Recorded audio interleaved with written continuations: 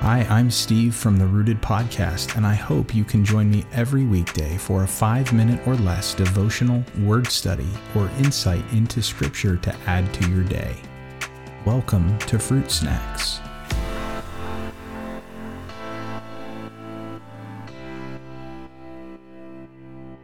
Hey everyone.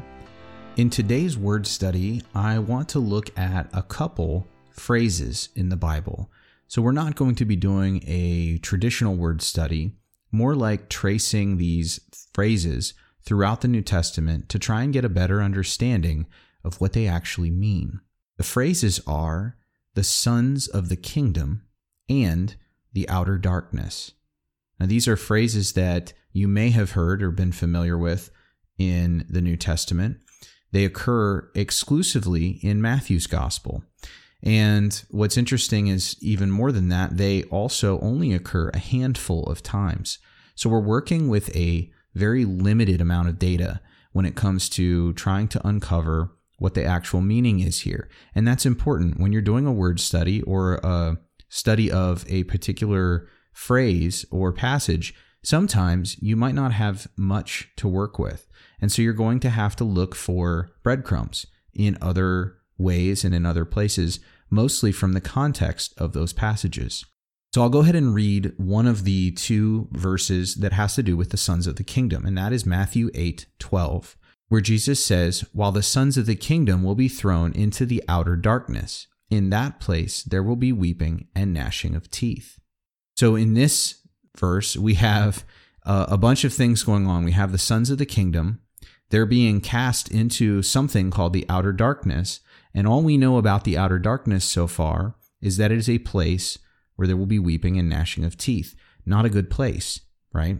Now, many have interpreted this outer darkness to be hell, an eternity away from God, because in other places we see hell is described as a place of weeping and gnashing of teeth. And that would be a fair connection to make if those were the only verses that we had.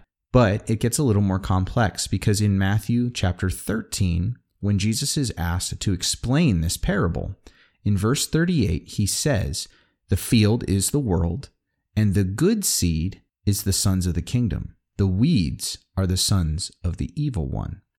Now, if we assume that the outer darkness is hell, we would expect the sons of the kingdom to be the sons of the evil one. We would expect them to be the bad seed, but that's not what Jesus says.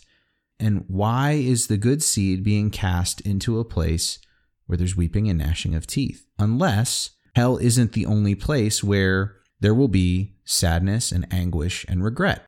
So what other places would there be where the good seed, where the people who belong to the kingdom of God would have anguish and regret and those kinds of things? Well, if we look and do a search for the outer darkness and this idea, we find that likewise, this phrase only occurs 3 times in the Bible, all 3 in Matthew, and one of them is in Matthew chapter 8, verse 12, which we just read. So since we're trying to understand what it means in Matthew 8, maybe we can look to these other 2 passages to give us a little bit more of a clue as to what is being intended here. So in Matthew chapter 22, verse 13, we have another instance of outer darkness. And this is during a parable in which Jesus is talking about the wedding feast and inviting people to the wedding feast.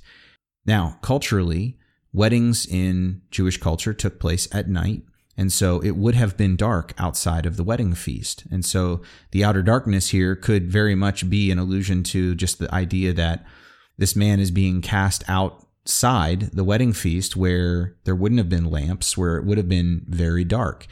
And he also would have been weeping and experiencing anguish and regret because he just got kicked out of a wedding because he wasn't ready. He wasn't prepared. Let's look at one more. Matthew chapter 25, verse 30. This is the parable of the talents. So once again, why is this servant cast out into the outer darkness? Because he wasn't ready for his master's return. He wasn't prepared to meet his master.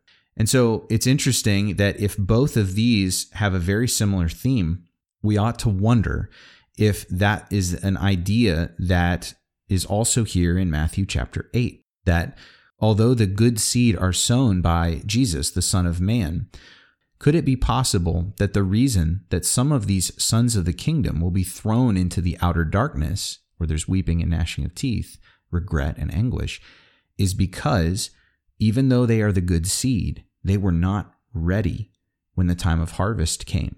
Could it be possible that there will be Christians who are not ready for Jesus to return, and as a result, they will experience anguish and regret because they were not prepared to meet him? I think it's very possible.